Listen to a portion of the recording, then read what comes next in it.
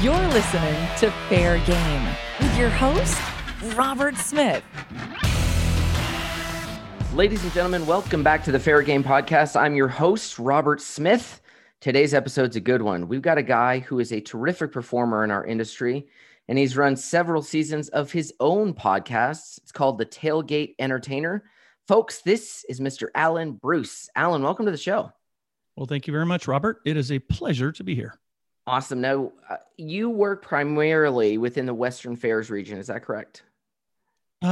Mostly, yes. Did a lot of work in Florida and Texas over the years, and also up in, Calgary, but mostly on the West Coast now. Yes. Okay. So for some of our listeners out there who aren't familiar with you, can you share a bit about what you do here in our fair industry? Yeah, that's a very interesting question. Always hard for my children to answer as well. We're both in the same boat, man. Yeah, I know, because it's changed and it's morphed over the years. It's just not like I don't have one identifier like I'm a magician or I'm a juggler. Basically, I'm involved in special events. And so I have built many shows for fairs over the years, had some longstanding shows like the Kids Pedal Tractor Pulls, built a couple custom shows for Calgary, built a custom exhibit for the Alameda County Fair, things like that. So it's changed over the years as I've grown and continues to. Yeah. Got it. So this entire season that we decided to do this podcast is kind of focused on the stories of real people around our fair industry and how this pandemic and a protracted shutdown has changed their lives. And I want to get to that with you here in a second. But first, you created several years ago a podcast called The Tailgate Entertainer, and it seemed to get tremendous response within the industry. Can you tell me a bit about that? Yes, it was something that it started just as I wanted to make it really so it wasn't about me. It was about people's stories that are in our industry. And I think, as you've probably experienced, you have young people come into the industry, or not necessarily young, but people that aren't familiar with the fair industry, and they'll ask you a lot of questions. And I think through what you're doing and what I did and other people, I think there's plenty of resources out there now where they can actually listen to stories, real stories of people that have gone through the trenches in this business. And that's what I wanted that to become, was a collection of information. And I think that we all learn through story. We have since we were children. And that was the intention, is to get a viewpoint and a perspective, not necessarily to talk about money so much or technique, but just to hear the experiences of different people that have been in the industry. When I came into the industry, if I would have had a resource like that, it would have progressed me much quicker, and I wouldn't have had to go through some of the learning curves that I did. For sure. Now, how many seasons did you do of that program? Well, we did 2. There's another one coming out, believe it or not. It's just it's kind of still pre-COVID. It just took us a while to get it out. So there's another season coming out here in a couple of weeks. Oh, so you're going to have a whole nother Tailgate Entertainer season going on. Yeah. I'm going to have competition. Are you kidding me? It's not, there's no competition. So, and those episodes, because we were talking on over text over the last week or so. Are you doing also? You talked about a short form podcast you were doing with like shorter stories. Well, I started a new podcast. Yes, it's called Frog Hopper. But that has nothing. That's not industry specific. That's a completely different format. Yeah, it's outside of the fair industry. It's just my thoughts. It's content that I create, and it's simply designed to. My purpose for putting that out was because I feel like through social media and our news, we get so much negative that this is just a quick little 10 to 15 minute interlude into the day to something that is hopefully positive and hopefully thought provoking, and also a little bit of fun. And it enables me to continue to storytell, which is something a skill set that I'm continually working on. So, yeah. Sure. And, and you talk about you're trying to push a little bit more positive, and yes, boy, it's been hard to come by in 2020. It's been almost a surreal experience for so many of us. Can you even remember the beginning of 2020 at this point? Like, do you remember January, February, March? Yes, absolutely. I was in the middle of designing a project for a client, which got shut down in March. Yeah. And then, it was, I just remember seeing this thing coming on shores, and I feel like everything for the last 4 years has been so politicized that this virus starts getting going, and of course the media goes off on this, and I'm like, oh, here we go. This is the next, kind of scandal that's apparently going to rock us, and I don't even buy it from the national media anymore. But then I think March 11th hit, where World Health actually declared it as a global pandemic. But another thing happened that day, I think, for our industry that kind of got all of us to open our eyes, and that was the day Houston Livestock Show canceled, just a few days into their show. Right. Yeah, they were. I think they were like 11 days in or something. And also during that time, Rio Grande Valley canceled. They were going on at the same time. And yes, I think that kind of shook up our industry a little bit, without a doubt. Yeah. Do you remember what you thought when you first heard that a show that big had canceled? I mean, they're like the biggest, them and the State Fair of Texas, so they're the two biggest in the industry. Well, they are, but of course, those decisions weren't all from the board at Houston Livestock Show. Those were, right, I think, if I understand correctly, handed down from authorities above them. So they didn't. I think it was have like a the lot mayor of choice and the there. county commissioner or something. Yeah, like that. I don't really know the facts, so I shouldn't speak to it. But I don't think it was solely their decision. I think it was bigger than that. So yeah. I just remember seeing it and going, oh. And here I am, at that point, Sarah and I are getting ready to do the Sydney Royal Easter Show. It was going to be our first major international run. And we're getting ready to put Conjure on a plane to fly over there. Mango and Dango had already sent their stuff down. And it was like, well, I really hope we still get to do this. And then over the 24 hours after that, I'm sitting there going, but what happens if we get down there and then they cancel? We're on the other side of the planet, long way from home. Do I get stuck in a quarantine there for 14 days only to, if I can get back to the United States, fly home? And then what do I have to do? Quarantine in LA for 14 days. Right. And then, how much time and money is going to be lost to that cancellation if that happens? We were certainly all of us were asking a lot of questions during that time. Yeah. And then, sadly for them, but luckily in that case, it kind of worked out that on the 13th, we got the email from Linnell that the board had made the decision down there that they were going to pull the plug on it. And that was a relief because, it'd be one thing if I was driving to Arizona or California or Utah for a fair and I got a phone call that said, hey, tough luck, but we got to cancel. Okay, I'll put some gas in the truck and turn around and go home. But what do you do when you're 15 hours away from the United States on an airplane? Yeah, different situation. I'm sure there was a lot of people in that situation that had this, if you're going to Australia, I don't know if that's such a bad place to hang out, but yeah, but if it's all locked down and you're locked up in a hotel room and you don't know where anything is and we would have made it. I mean, we would have survived that, but certainly I'm glad in this case that it played out the way it did. How many events were you able to perform events this year? Just one. Just one? Yeah, the Northwest Montana Fair in Kalispell. And, I had to modify my equipment in order to do that. Mark Campbell really went to bat for the community and wanted to make sure that they had, he worked very closely with the health departments and he really wanted to make sure that he was trying to have something that felt normal in his community. And so obviously a lot of people didn't attend. Some people did. And, of course they didn't have a carnival there and a lot of the things that the health department wouldn't allow. Right. But they still had the biggest thing that came out of that was they had the opportunity for the kids in a safe environment to be able to show their animals. Yep. And then they had an online auction, which I think produced record numbers.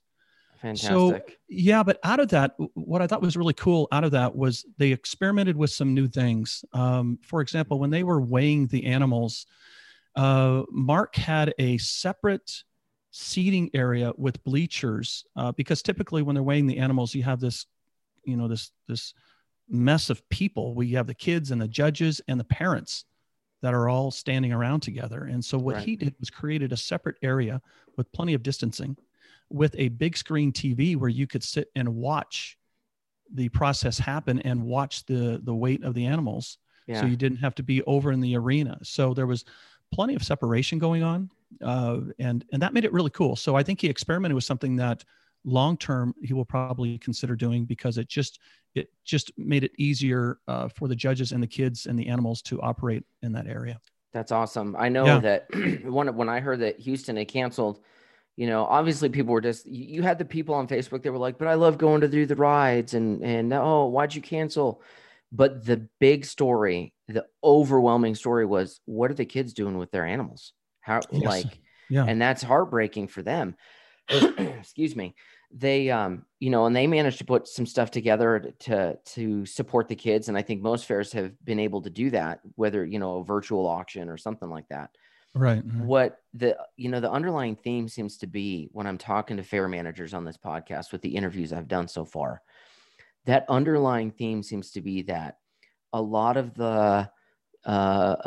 fairs that might have had we've always done it that way kind of attitude, we're now forced into a position where you have to innovate and you have to do it right now, today.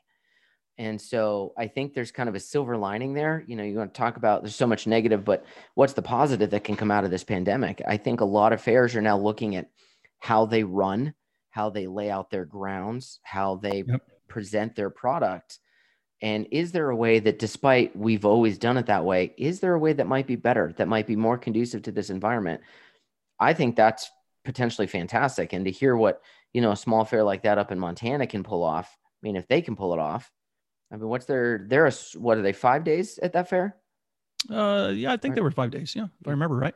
Yeah. I mean, you get a smaller Montana fair and they can innovate like that, then absolutely anybody can do it. And that's fantastic to see. But for us, I lost, I think I was telling you on the, before we started recording, I think it was 8 or 9 fairs that were contracted. And then another 3 or 4 that, we were working on the contracts when everything came down and they canceled. How do you know how many events you lost this year? I didn't even take the time to count. And yeah, well, you have to remember also some of the work that I'm doing is more of a project that is a contract versus a gig.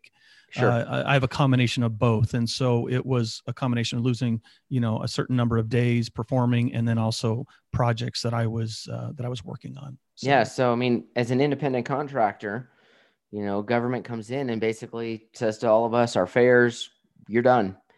But at the same time, you got bills to pay. How does that work out on your end? Well, I'm fortunate at least that Renee works, and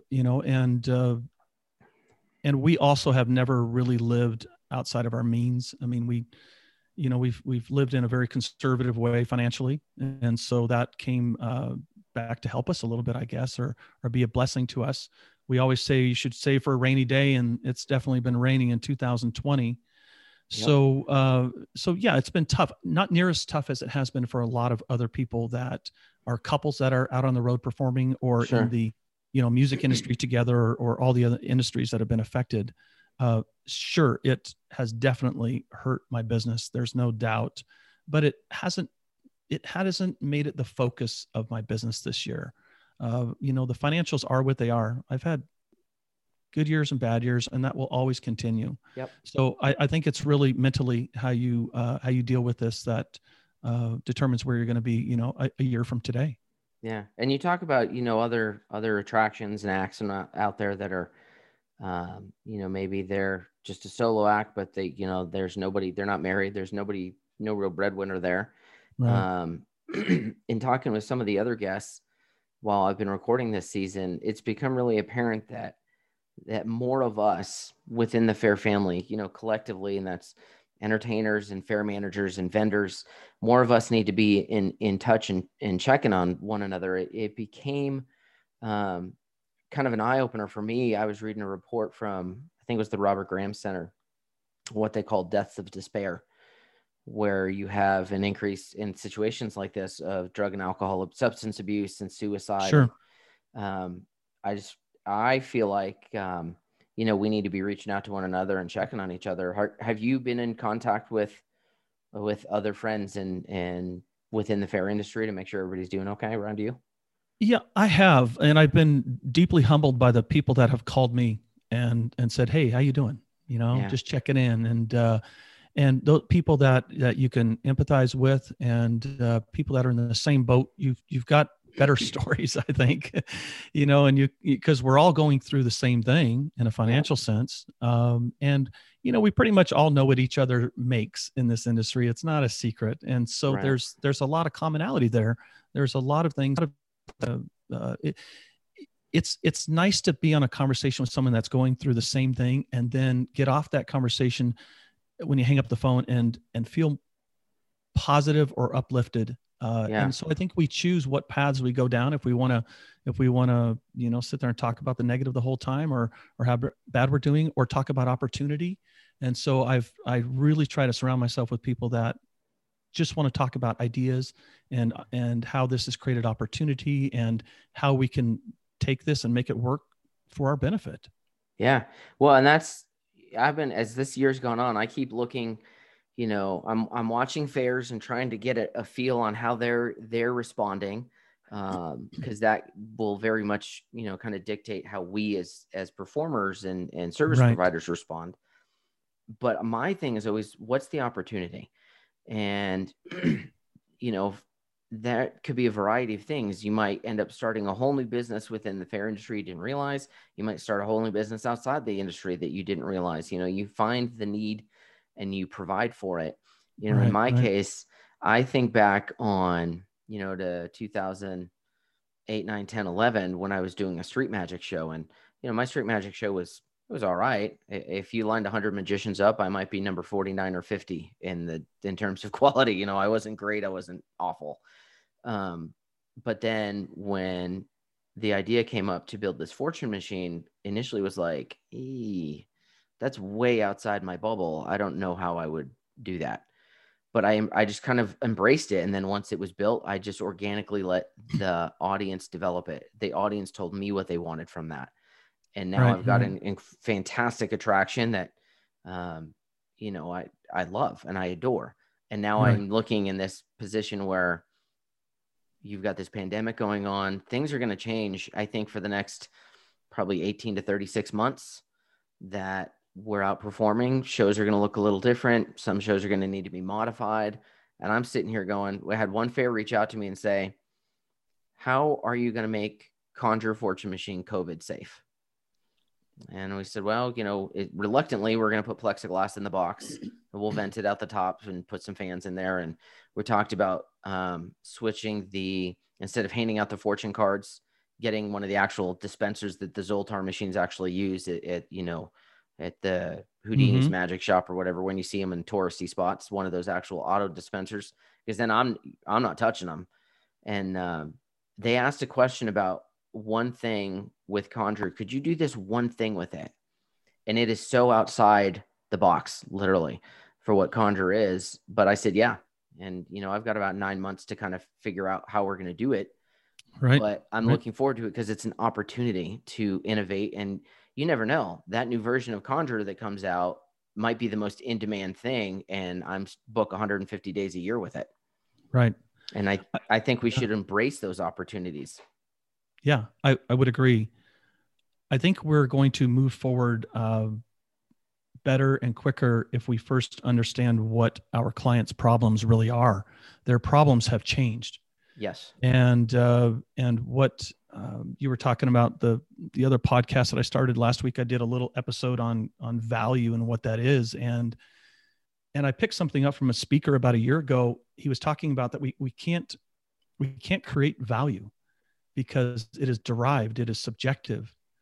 And it took me a little bit to really wrap my head around that concept, but he was right, because what we have, or what we've provided in our industry had value, but right now it doesn't. It's like, and I use this example in the podcast. I said, it was when I was in the grocery industry, it was really hard to sell pumpkins after Halloween. Because it's not that the pumpkins changed, it's the perception of the value of those pumpkins that changed. Correct. So I think our goal right now as service members are to really hone in on some of our key clients and find out what are their new problems and how can we solve those problems. Yep. Because, for example, a lot of them are trying to really reach out to their audience virtually.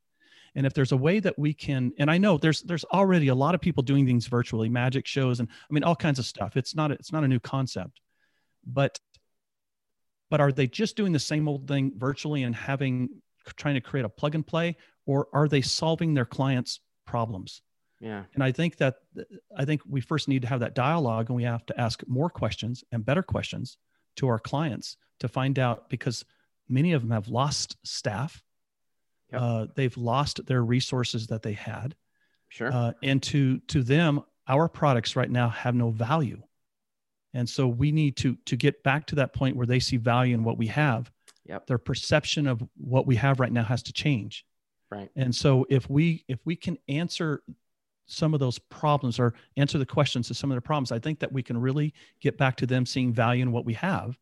And that switches the whole mindset. It's like, Conjure, instead of just doing it virtually, is there a way to do that where it's actually in some weird way very interactive in a way that nobody else has thought of doing it? And I don't have the answers. I'm just saying that those are the questions we really need to start asking. Yep. For right now. Granted, if it's 36 months till we get back to regular fairs, then it'll all be back to normal.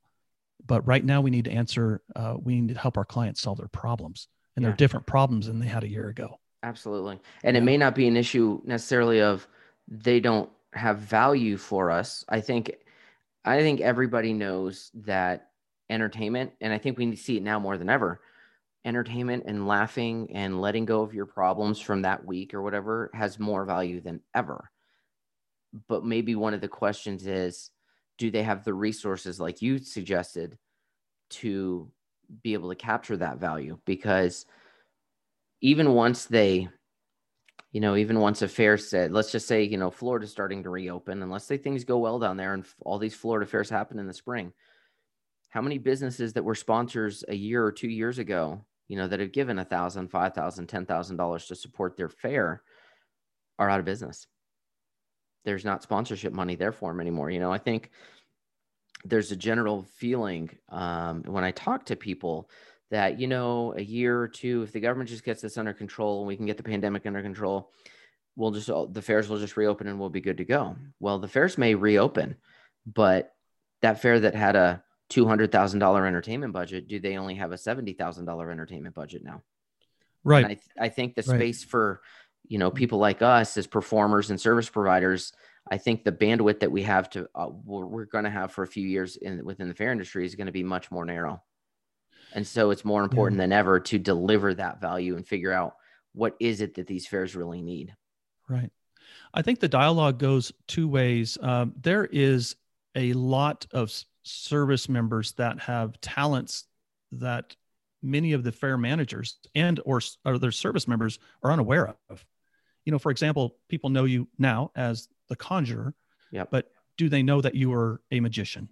I don't know. Do they know that you came from a broadcasting background, correct? Yeah, it's my degree. Yeah. Okay. So a lot of people might not know that. So when you let's take yourself for an example, when you have a fair that has lost maybe a great deal of their staff, is there a way that you can go in there and as an interim before they can, hire new people, maybe help them with their broadcasting needs in some way, because you have that expertise? Yep. Just as much as we need to start asking our clients better and more questions, they can also ask us the same and find out, hey, if I hired you for this, what other assets can you bring to our team? Sure. And so that's a two-way dialogue that needs to happen more. If there's anything that I think our conventions can capitalize on this year is saying, look, here's what this guy can bring to the table. Right. And there's a lot of talents there that you can offer your clients that they might not be aware of. Yep. And that's one of, if I can tell you, if I was a fair manager, an entertainment director, I would be making, building out a roster of potential acts. And it wouldn't just be, I want to put a magician on this stage. It would be, I need to put an act on this stage, but I also need a voice of the fair. I also need somebody that can be a social media street team, that instead of having to hire, a social media marketing firm to come out and promote the fair that might cost me $10,000, could I kick an extra $1,000 to this act and they're spending all week loading our social media with great content. Right. And that to me, if I was on the fair planning side, that would be a really heavy weight. Right. Well, I think that the best meetings come at our greatest inconvenience. And, everybody wants to meet at the trade shows when it's convenient. And I've always believed that the best meetings come when there's a greater cost. And that's when you get in your car or you get on an airplane and you go visit your client. However, you can do that safely today, and sit across the table from them and have this kind of discussion. And I think I think you get to know them, number one, at a deeper level personally. I think that the dialogue goes to areas that probably wouldn't happen at a convention. And then you can start to understand what their problems really are. It might not be anything what we're, thinking that it might be. And it's only then that I think that we can offer other talents that we may have. And there's a lot out there. Yep. But a lot of them, I think right now, a lot of fair managers, because they've lost so much staff, they don't know what to do. It's enough to maintain. And so they would, I think, really love to have somebody come in and say, how can I be of help to you? There are some things that I have. There's some arrows in my quiver that you might not know about that I can help you with. Yep. And I think that it gives us also the opportunity to build some very long-term relationships. That old saying that, they don't care how much you know until they know how much you care. Yep. That type of thing. I think this is a perfect opportunity to really build those friendships and those relationships. Yeah, I agree. One of the other guests I've had on, Linnell Smith from the Sydney Royal Easter Show, she said that she has treated this year very much like a grief process. And when she said that to me, it kind of hit differently, because I'd gone through this whole year just kind of feeling like, when is this going to end? It feels like, everybody, the governors want to point the finger at Trump. Trump wants to point the finger at everybody else. Government's abdicating their responsibility. It just seems like we're all on our own. And it hurts to see, your fellow Americans and fellow humans around the world suffering from this thing, and seeing businesses, disappear forever, and unemployment skyrocketing, and those jobs lost. And then when she said that, it was like, this is a grief process. And I feel like maybe if we treated it as a grief process, we might have a lot more people recovering from this in a different way. What do you think we can do, both as a collective industry and as individuals, to help build people back up and give them encouragement and hope in our fair family? It all starts with empathy. Huge. And we have to have dialogue. We have the perfect opportunity right now to really challenge tradition versus relevance in our communities. And I think that is that's open for dialogue right now. I mean, if fairs are truly a reflection of our communities, this is the time to ask the questions. Are we really reaching out to our communities, or are we doing what is tradition and what used to reach out to our communities 50 years ago? Right. Our communities have changed. And this is a great time for our fairs to really question whether or not they are a representation of our communities. And so I think it starts always with dialogue. When things are good, like they were a few years ago or a couple years ago, there's always plenty of problems, right? I mean, you had problems, I had problems.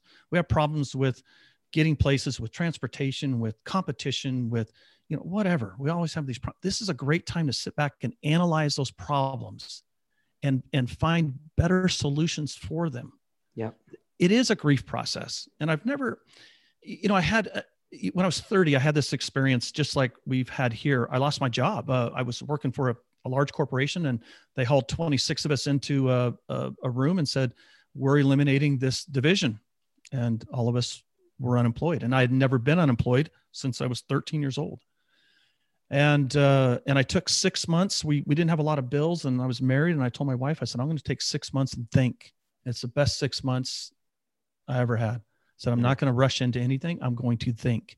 And in the interim, I went to work for a temp agency, and the very airport that I had flown out in with a suit and tie the week prior to, I was washing the dishes as a dishwasher, a temporary dishwasher. And that's very humbling, number one.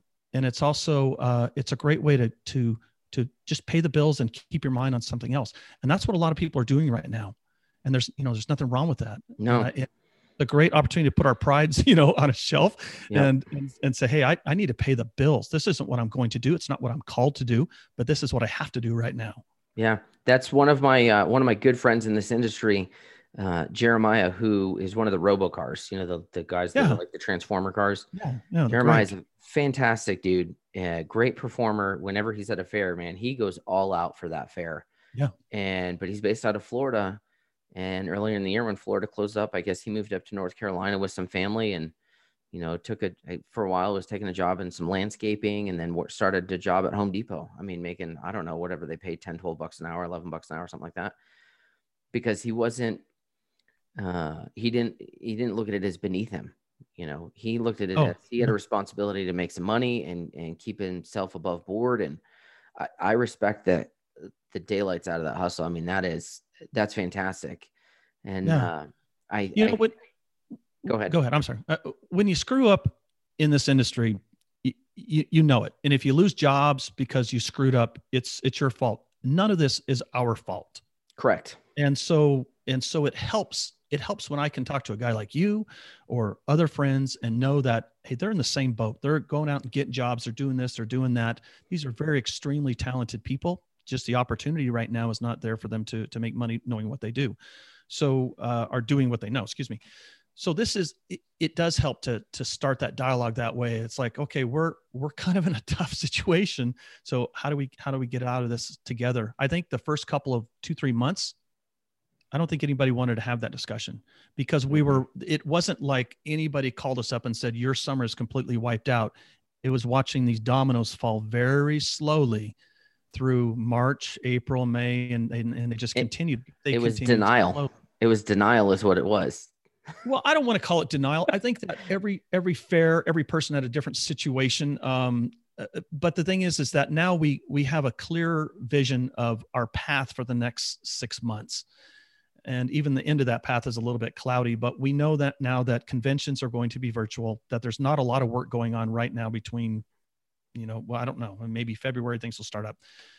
Point is that it's I think a lot of people have shaken their heads and their future is a lot more clear. And it's really the time now to have this dialogue of if we want to keep our industry active, how do we help our fairs do that? Without them, we're out of business right now. Yeah. That's exactly why I started the podcast now. We had talked about it. Sarah and I were discussing it back in February and we were like, we should start up the podcast again and do some interviews with people. And what you're doing is great. It's awesome. We decided at that point, we were like, we got this huge trip coming up to Australia. We really need to give that our focus right now. So once we get back from Australia and it settles, we were thinking like May, beginning of June, we would start. And then all hell broke loose and it was like, yeah, this is not the time to ask fairs how they're doing. And, but now I kind of feel like as we got to the end of the year, we're just about to that point where even if we'd had a season, if fairs had happened, by the 10th or 12th or so of November, pretty much everything is done until you get into January down in South Florida. And so we thought, well, this is a better time. And then for sure when IFE, when Marla and Steve and everybody made the announcement that IFE was done, that's when it was like, okay, we've got an industry full of people that are hurting, that are seeing a future with nothing but unknown. We need to tell these stories. We need to get this information out because for me, there's no money in this for me. I'm not getting paid. There's no sponsors for the show, but for me, the value is in putting these stories out. You never know who's going to listen to this and hear you say something and go, I need to get in touch with that guy about an idea. Or another fair manager hears something and goes, I need to call that other fair manager because we might be able to help them or they can help us. And we can start connecting people, in recovering this. So with that said, what advice do you have for people in our fair family right now that are struggling?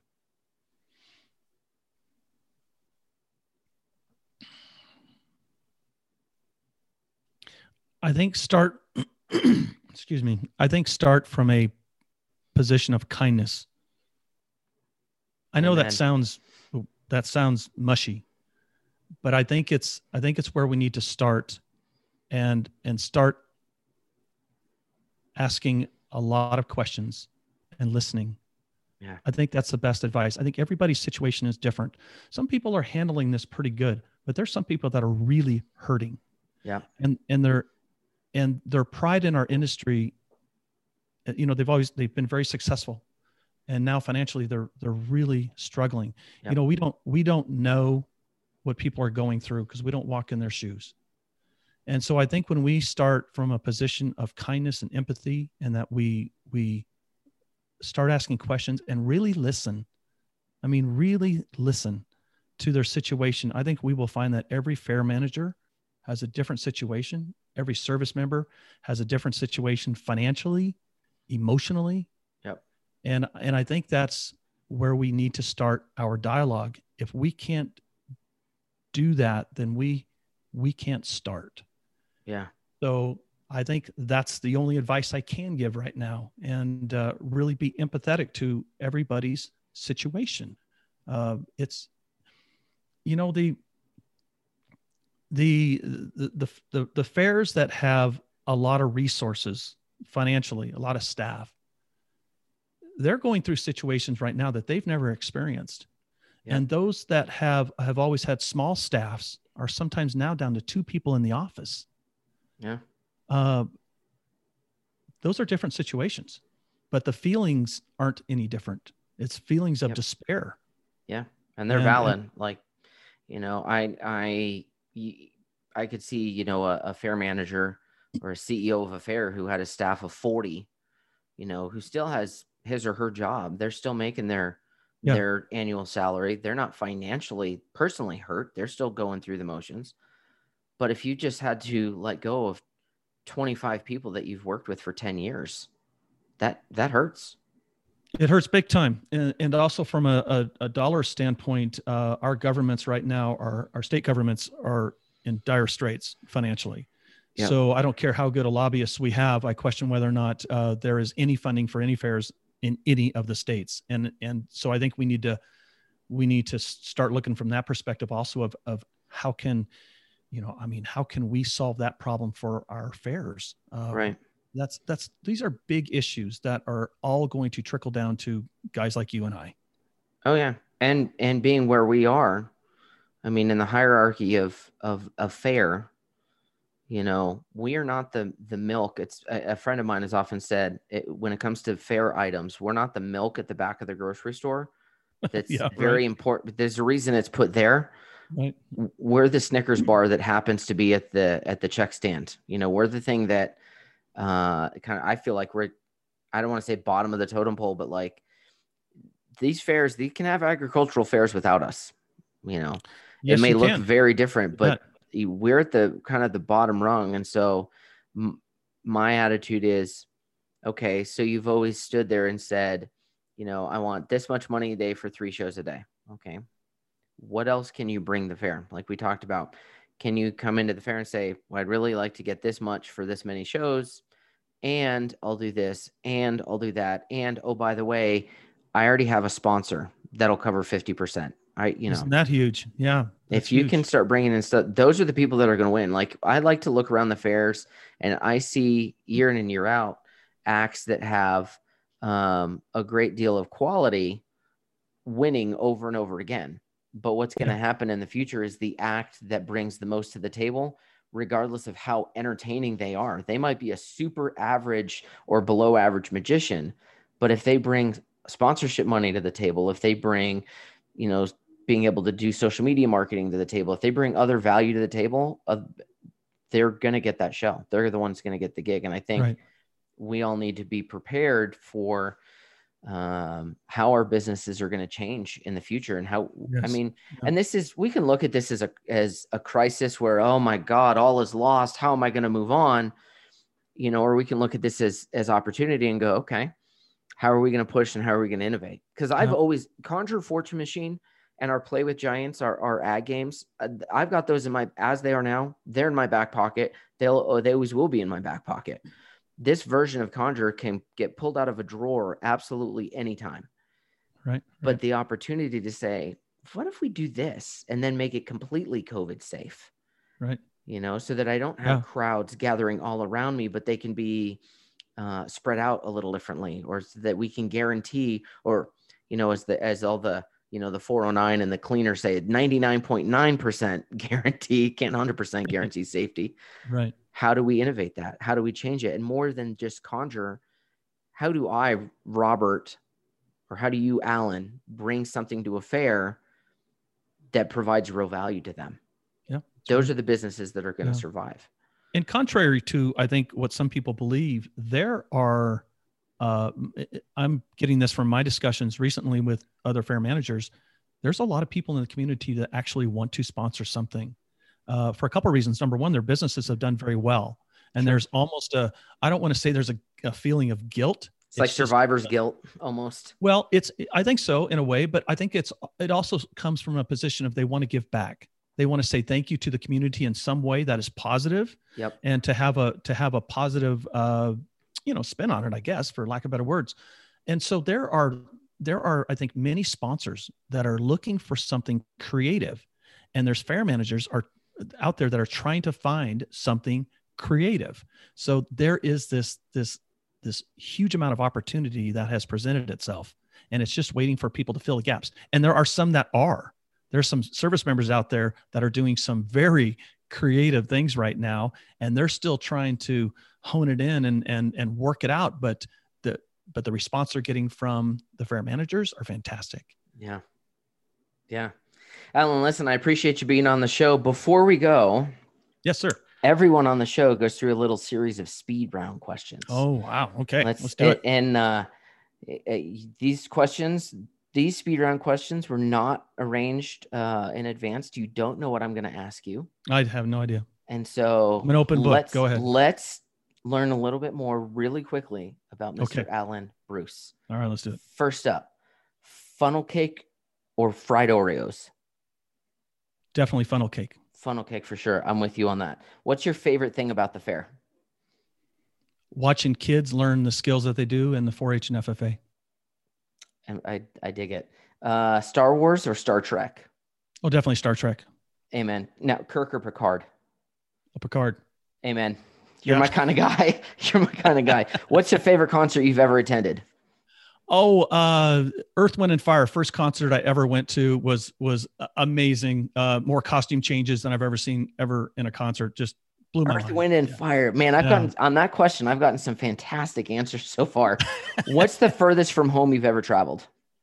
Well, I used to live in Japan. I've been in Europe. I've kind of done the globe thing. So yeah. Oh, listen to you bragging. Sorry. All right. Last question. Yep. We're recording this just a week before the presidential election here in the United States. Yep. You can go back in time to meet one president of the United States. Which president do you meet? Oh boy, that is a loaded You all at home can't see him, but he's on the screen, and I see a little bit of smoke coming out of his ears. Yeah, there's definitely some trying to process this one. So what do you think? I guess I would have to go back to the very beginning and go back to Washington. Good choice. I thought sure you'd say Lincoln. That seems to be the safe answer so far. Yeah, I think I'd go back to Washington and why Washington? Because I think it would answer some questions of how and why things started better for me. Yeah, that's why. So I'm gonna answer that question back. So for me, I would go back also, but I'd go to Madison. Madison, okay. Because having drafted the Constitution, there's some language in that Constitution and that Bill of Rights that I'd like to say, hey, just so you know, a couple hundred years from now, we're gonna have a lot of fights over this. If you could clarify this now, that would be great. And if it wasn't Madison, I would want to meet Truman. Truman, okay. Yes, because I think there are a couple presidents we've got that saved humanity. You had Lincoln that saved the Union.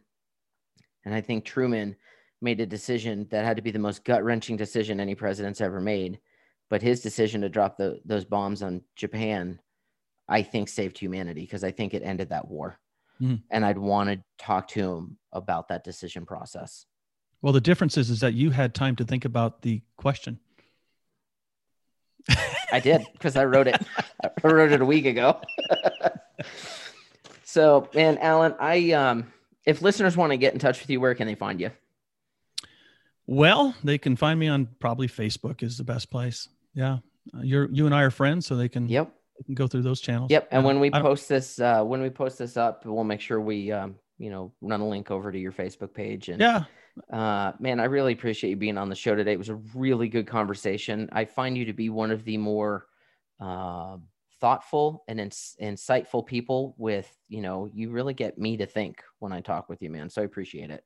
Thank you, Robert. I appreciate that very much. It has been a pleasure being here with you. Seriously, I mean that. And you're doing great work out there. Keep doing it. Thanks, Alan. You bet. We'll see you. You've been listening to the Fair Game Podcast. Fair Game is a production of Robert Smith Presents. For more information, please visit robertsmithpresents.com.